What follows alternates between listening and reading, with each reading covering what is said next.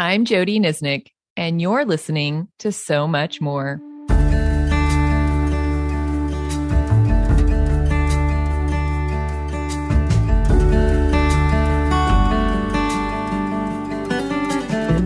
In John 16:12, Jesus stated, "There is so much more I want to tell you." He then pointed to the Spirit as the one who would come, who would further his teaching by bringing his word to life for us. So much more creates space for God to reveal his truth through his word. Today, I'm excited to have Nancy Beach and Samantha Kiley with me as we have a conversation about the church and their new book, which is called Next Sunday, an honest dialogue about the future of the church. Nancy serves as a leadership coach with the Slingshot Group, and she's on the teaching team at Soul City Church in downtown Chicago.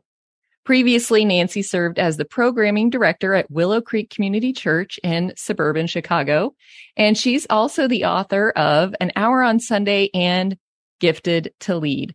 Nancy and her husband Warren have two adult daughters, Samantha and Johanna.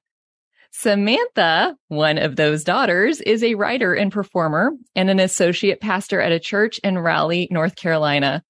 Samantha's creative work has appeared in theaters, churches, and nonprofit spaces, and she's taught at Northwestern's National High School Institute and Rocky Mountain Repertory Theater, which she is a co-educational director with her husband, Will, there. So welcome, Nancy and Samantha. It's so great to have you guys on the podcast today. Thanks, Jody. We're happy to be here. Thanks for having us. Well, before we dive in, I just want to remind everyone that we are in a series where we're exploring different spiritual disciplines, which are simply different ways that we can participate with God in our spiritual formation. And today we're going to talk about the church and the important role that the local church has in our formation as followers of Jesus. So I also want to encourage everyone to go listen to the companion podcast where we meditated on and contemplated Acts 2:42 through 47. Which is a passage that gives us a beautiful glimpse into the first church and how they functioned, which was in a sacrificial, loving, committed way as they learned together in community. Now, these are obviously things the church should still aspire to today. And if you've been part of a church for any length of time, you know that we don't always hit this target, which brings me to wanting to talk to both of you about why did you decide to write this book, and why was it important for you to do it together? Well, that's a great question. I always call myself a reluctant writer, so I'm not a kind of person who wants to write a whole bunch of books in my life. But I was asked in 2019 to speak to some Christian publishers about the future of the church. And I thought that was a really daunting question, and gave it a lot of thought and prayer, and gave a little message there. And some of them said, would you ever want to write about this? And I really wasn't too excited until I was talking with Samantha one day, and she said, well, maybe we could do something together. And that got my interest. So we decided to have, and of course we don't represent our entire generation, but we decided to have the point of view of a baby boomer mom and her millennial daughter, and kind of take a look to each of us at some distinctives that we think are so important for the future of the church. I love that. And so, Samantha, how was it writing a book with your mom? It was really meaningful. I think we probably thought we would disagree more than we did. I mean, I think it was neat to discover how each other has grown and evolved in some of the things we talk about through our writing, and then to have conversations about that. So it was really special that we got to do it together. Yeah. And I love how you did it too, because it is a conversation, and it'll be Nancy and you talk about your part, and then Samantha and you talk about your part, and you're both excellent writers. So it was enjoyable to read, but I appreciated getting to hear the different perspectives, knowing who was talking to me. So I thought that was really helpful. Thank you. I'd love to know, as we talk about church being a spiritual discipline or a part of our spiritual formation, tell me what you think makes the church an essential part of our relationship with the Lord. You know, all the spiritual practices that you probably have been talking about with your listeners, almost all of them can be done alone. You know, we can pray alone, and we can sing alone, and we can confess sins alone, and all of that. But there's something very different, I believe, fundamentally different about coming together with other followers of Jesus to do those things. And I think we were created to be connected to one another, to be in community. And it's pretty clear in the New Testament that, Jesus has a thing about the church. He really loves it. He calls it his bride. And you're right, Jody, we mess it up much of the time. I've never, ever been to a perfect church, and I've been a part of a lot of mistakes in church. But at the same time, I've had some of my most rich, joyous, meaningful, transformative moments in church as well. So I think it's easy to write it off. And these days, I think there's an independent streak with the pandemic, especially, that's stronger than ever, that just says, let's just stay home and hide and isolate ourselves. I think we have to really fight against that, because I do believe it's more than worth it when we show up. Yeah, there is something that was really good in the beginning of transitioning at the beginning of the pandemic to church on the sofa in our jammies with our coffee. Like that, I was so grateful that it was still there. And yet now that we can gather again together, it feels like there's all these other hurdles now, emotional and mental, to climb over, to actually show up in that space together in community. Samantha, what would you add to what your mom has said? Well, I agree with what she said. And I think, when we experience and express our faith independently, we're in danger of forming a God and a faith that really just looks a lot like us and is solely dependent on our narrow lens through which we see the world. And, God tells us that we're all image bearers. And I think it's when we come together with a diversity of perspectives that we see more sides of who God is. And we're challenged to include other people's experiences as we figure out what it means to become more Christ-like. And so I don't know that it's something we can accomplish on our own. I think you're absolutely right. Okay, so Nancy, in the book that you say, and I'm going to quote you, while I have no crystal ball to forecast the future, which as an aside, I'm actually disappointed in, because we could really use some forecasting of the future, right? But you say, while I have no crystal ball to forecast the future, I do believe that the gathering as we know it will die if it's only about the delivery of content. Which you've already talked a little bit about, because it is, we can consume content through our earbuds, and we can listen to the greatest preachers all over the world. But unpack that and tell me what then does the church need to do for it to survive and move into the future? Well, I have nothing against the digital dimension. In fact, I think during the pandemic, it was obviously a huge gift to people to be able to be connected that way. However, as you mentioned, when you can at your fingertips choose what worship you'd like to be a part of somewhere, or what teacher you want to hear, it sort of plays into, I think, some of the worst of our consumerist tendencies anyway. And our ability to sort of distance ourselves, to just kind of be observers or watchers, which is very different from showing up physically in community. So I guess my question would be, what would cause someone to get in the car or ride their bike or whatever to a gathering if the only purpose is to listen to a message and sing a couple songs? I don't think that's going to motivate anyone very much. So that's why we try to describe the other parts of the texture of the experience that are different when you're physically in a room together. And I have had moments in church of silence that has been deeply meaningful, among others.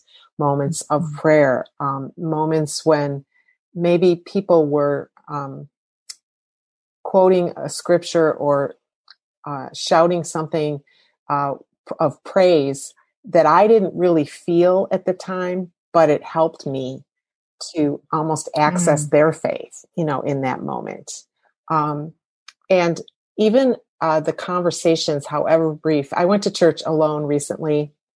My husband wasn't with me. And on the way, I threw up a quick little prayer, and I said, God, normally I walk in and I walk out. And if there's anybody that you want me to connect with or anybody that I see who's alone, and my church has a lot of single people, a lot of people who show up by themselves, just help me to pay attention and be aware. And I was a little early, so I was out in the lobby, and a young woman that I hadn't seen for a very long time, who's been going through some really serious physical challenges of late, walked by, and I just knew we were supposed to have a conversation. And that made my whole day, that we connected, which would not have happened otherwise. So I really believe we have to ask the question, what is going to augment the content? I mean, there's nothing wrong with the content, but it's not enough in and of itself. Yeah. That's good. Samantha, what would you add to that? Yeah, someone said the other day, put it so beautifully, that I think we start off going to church looking for what we are going to receive. And then at some point as we mature in faith, we recognize that we are also giving through the act of going. We ourselves are the gift, like in the exchange my mom just described. And then at some point, I think with love, it gets really blurry and there's really no distinction between who's giving and who's receiving, but we know that it's our being there that makes it. And so it's not just in the design of the service, those of us who are behind the scenes going, how can we facilitate an experience that you had to have in 3D? But I think it's also for those of us showing up. It does cost us more, but there's greater payoff when we come forward with, John O'Donohue calls it the reverence of approach, that we actually take the time to prepare our spirit and our bodies and show up. Because it costs us a little more, I think we're more present and receptive to whatever might unfold. I notice when I engage online how distractible I am, how easy it is to multitask and zone out, and I don't always feel like the sacraments are for me. And so I agree. I think there's just a texture that happens when we gather together that is hard to recreate at home. Yeah, I think there's something so beautiful about that human connection, the way, and God made us for that, right? Remembering that God is a triune God in relationship, and He's created us to be in relationship. And I think to just do that behind a screen really just, it severs some of the beauty that we need to just actually look another human being in the eyes and hear, whether we're sitting shoulder to shoulder and hearing the same message at the same time and experiencing the same thing. There's something beautiful and connecting about that. Or like you said, the conversations that we get to just happen to have because we were present in a space. Yeah, it's just been very meaningful to me to be back in a space with people and not just online. Well, something interesting that dawned on me as we've been sitting here in this conversation is something very unique about the three of us is we have all served in pastoral ministry. So we all deeply love the church, and we're all women, which is another unique thing. I don't know if I've been on a call like this, and we're spanning different generations, but we all deeply love the church and we love working in the church, and have been called to that as a vocation in many ways. So obviously chapter 5 meant a lot to me, and that was all about men and women working together to lead the local church.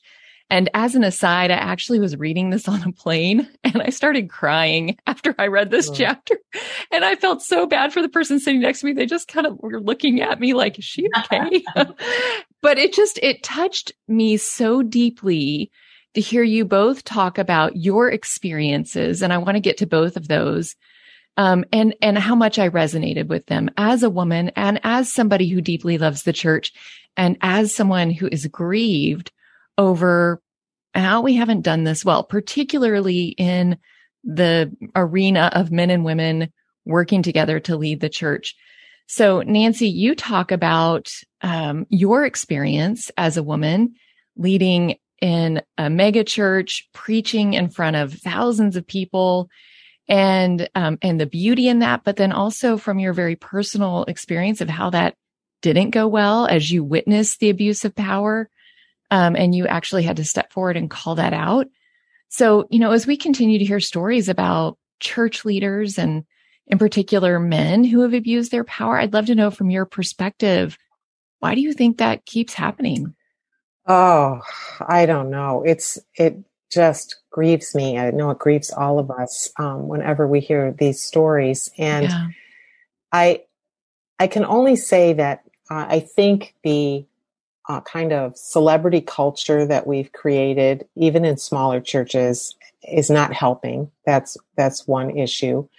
I also think that we haven't paid enough attention to true spiritual formation, really all of us. But what happens for some leaders when they're leading it, particularly a church that's growing quickly and that has so much demands on their time, is that the soul care that really needs to happen isn't happening, at least not in the way it needs to. So I think obviously those things contribute. But my huge concern is, and I think I talk about this in that chapter, is that when we hear about moral failures, our obvious reaction often is fear, and it's thinking, okay, if men and women work closely together, that's going to happen. So then we start to say, what are we going to do? We're going to have to make more rules, and we're going to have to separate them and keep women away from the leadership tables. And really go backwards, in my opinion, to a place where we're very separate. And I don't think that is the answer. I know, I understand it. I get where it comes from, but I don't believe it's the way that we can build the body of Christ the way it was intended. I think we need to learn how to be brothers and sisters to one another, how to respect and love one another, how to create appropriate boundaries without making so many rules that women can't even possibly lead or function. That's a fine line to figure out how to do that. But I believe it can be done. And I have hope, because on the team that I led, we became family, and it was half men, half women. Years later, we're not working together anymore, but we are still like family, and we care for one another so deeply. So I do believe it's possible, but it's harder and harder to convince some people that it's worth fighting for. Yeah, I do see that potential kind of knee-jerk reaction of, well, the solution is we just have all male leadership. Mm-hmm. And the thing that grieves me about that, well, first of all, is the loss of the women that God has gifted to lead and has given gifts specifically for the local church, that is lost. But also just, we stop seeing, I think, like you said, we stop seeing each other as co-image bearers. We stop seeing each other as sisters and brothers and as humans. And so we lose trust in one another. Mm-hmm. And that really breaks my heart. Well, for lots of reasons. I think you're right. I mean, the spiritual formation piece is just, if we were really deeply rooting ourselves in God and in becoming more and more like Him, I feel like these things would just not happen. It's the enemy is just such an opportunist, and he takes advantage of everything he can, which unfortunately then damages the church and the reputation of the church. And Samantha, I'm curious from your perspective, because you saw your mom lead in this capacity and even preach. And you talk about that a little bit in the book. And then you also saw her step out and call out some abusive behavior. And that didn't go very well for quite a while. So I'm curious, how did that shape you as a follower of Jesus? And even how did that shape your journey with the church? Yeah, well, I was grateful to grow up with an example. It was very normal for me to see women on stage and leading at the highest levels. And I thought that was how church was. And it wasn't until I left and went to college that I realized that was an aberration and not, in fact, the norm. So it really does have an impact on young women to see that from an early age. Of course, I was devastated when I learned about what I hadn't seen and what had gone on at our church and what it felt like for women to be in that culture.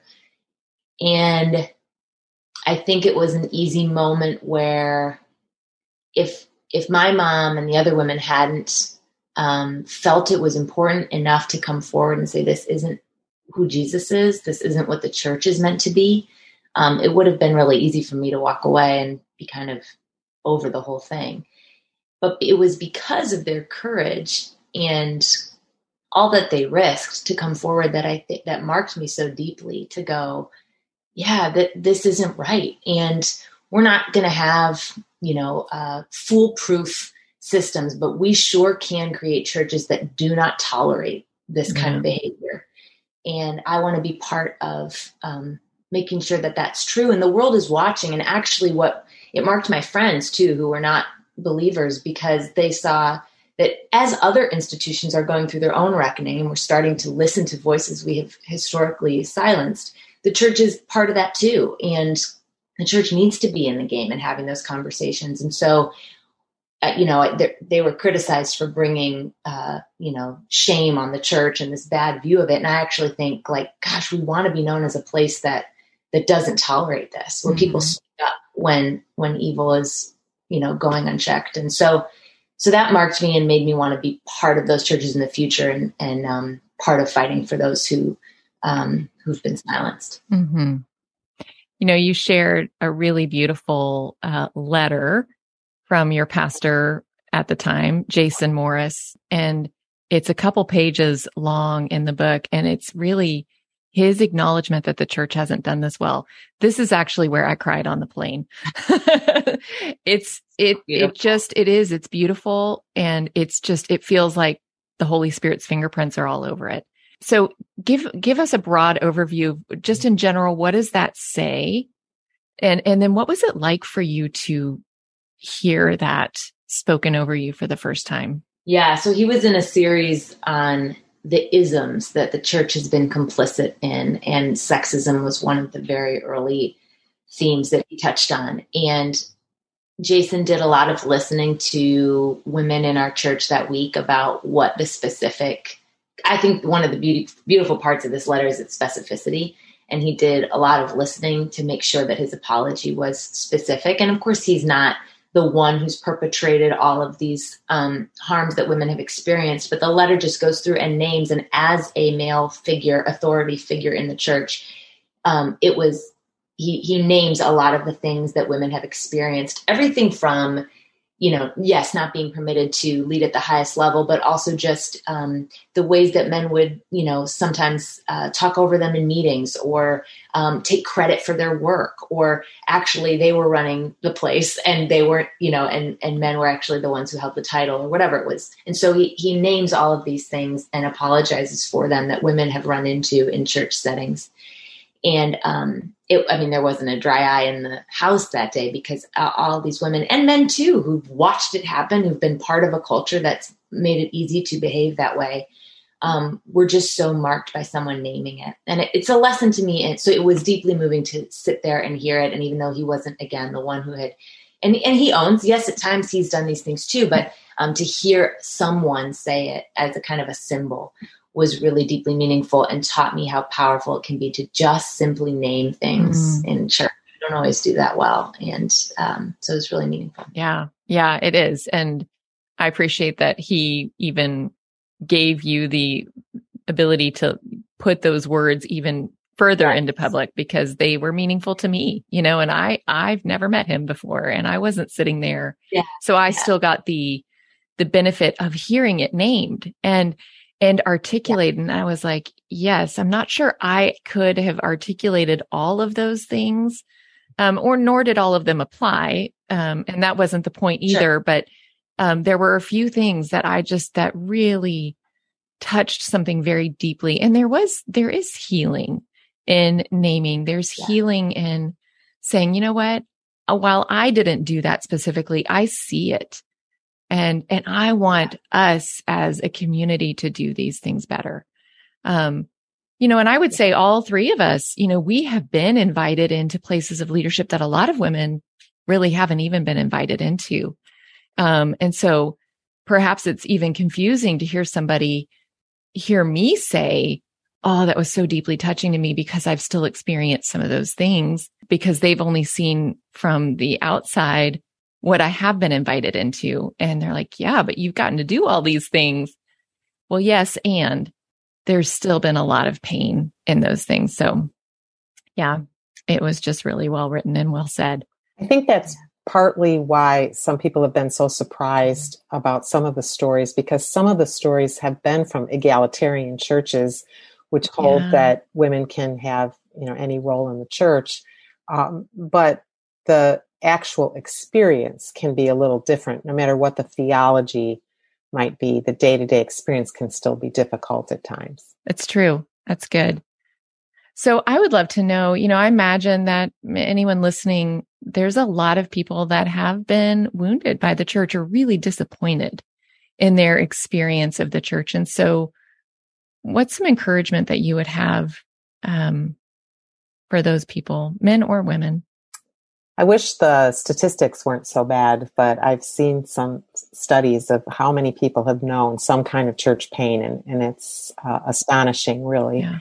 All different kinds of church pain, but it makes you wonder how the church has survived at all, I guess my encouragement would be, first of all, you aren't alone, and processing it with someone is going to be very important, whether it's a close friend or a counselor. Someone that you can do this naming with and say, this is how I was hurt. But then I think the question next is, so do we just give up and run away, which is very easy, and I understand it. Or do we say, maybe it may or may not be the community in which you were most deeply hurt, but maybe I can re-enter a community of faith, come in with the expectation that there will still be issues at every church, but come in with the desire to do my part to see if I can, first of all, experience some healing, but then also help create a healthy place. And every one of us, when we show up at church, whether we're on staff or a volunteer or, an attender, we contribute to the culture of that place. And we either help it to become more loving and more like Jesus and more kind and hospitable and inclusive and gracious and just, or it's not neutral. We actually contribute to creating a culture. But my encouragement would really be to do the work you need to do of grieving and lament, however long that takes you. But then ask God for the courage and the resilience to say, I'm going to try again. That's good. Those are good words. Thank you for saying that. Samantha, what about you? What would be your encouragement? Well, to folks whom the church has sent a message that something about who they are, their identity is fundamentally broken, I would just say you don't have to stay in that church. I mean, there are churches that will love and embrace all kinds of people, whether this is across issues of race or sexuality or gender. Find a community, but you don't have to stay somewhere that's wounding you. And I'm sorry that there are places that are causing that kind of pain. And I would encourage folks after a time of stepping away, as my mom said, to seek out a community that you could risk it on. And there's places where resources now where you can help figure out where that might be online. But I'm working through Brian McLaren's newest book, Do I Stay Christian? And his comment that has stuck with me is that this is, when we think about the history of the world, Christianity is still relatively in its infancy. This is actually still an experiment. And so his question is, how could I give up? It's like giving up on a baby who hasn't totally learned how to walk yet. And so I wonder if we might keep trying. We all agree it can improve, and we all agree it doesn't look perfectly like Jesus yet. So can we be part of making it the kind of place that we'd be proud to be part of and that we think really reflects God's love? Mm-hmm. Yeah, I love both of your encouragement that we actually do get to impact the church. So stepping away for a season may be the right thing to do and maybe healing. But stepping away and not coming back not only damages us, but it actually damages the church, because we are needed as followers of Jesus. We are needed to be a part of that community. And I don't talk about it a lot on the podcast, but since I've stepped away from being on the pastoral team at my church over a year ago, it's been a healing journey of just asking the Lord to help me kind of process some things and really decide what's next, what kind of community should we be a part of. And so I just want to say to anyone that's listening, if you are in a place where the church has been wounding to you, and I'm guessing, like you said, Nancy, it's just the statistics are not in our favor here. But if you are in that place and you are looking to figure out next steps, send me an email and let me pray with you and for you about that. And as always, I would keep that in confidence, of course, but I do want to be a resource to anyone that's listening for that. Well, this has just been a really great conversation. Thank you for being honest. Thank you for putting yourselves out there. And I know that was not an easy book to write. I hear you, Nancy, being a reluctant author. So thank you for doing that hard work. Really appreciate it from both of you. Thanks, Jody. Thank you. Thanks for making space for this conversation. Mm-hmm. Hey, I also really do want to encourage you guys to get a copy of the book. It's called Next Sunday, An Honest Dialogue About the Future of the Church. And it really was honest and helpful and healing for me as I read it. So I want to encourage you to do that. There's actually 2 ways that you can grab the book. One is that the publisher has graciously given us a discount code. So you'll find that in the show notes. Use that and grab a copy of the book. But also, I'm excited to let you know that I have a copy to give away. And you can find out all the details in the show notes and also on my Instagram and Facebook, because I would love to get that in your hands. Well, thanks again, Nancy and Samantha, for being here. And I also want to thank you all for joining me on So Much More, because we really do believe Jesus has so much more to say to us. And this is one way we're creating space to listen. Jesus wants our fears to launch us toward faith. Then he grins and says, "Do you trust me? Because together we can do this." With Mornings with Jesus, you can start your day in a positive way. Find hope through inspirational stories and scripture. Go to lifeaudio.com or search your favorite podcast app for Mornings with Jesus. You can also download the Abide app for biblical meditations at abide.com.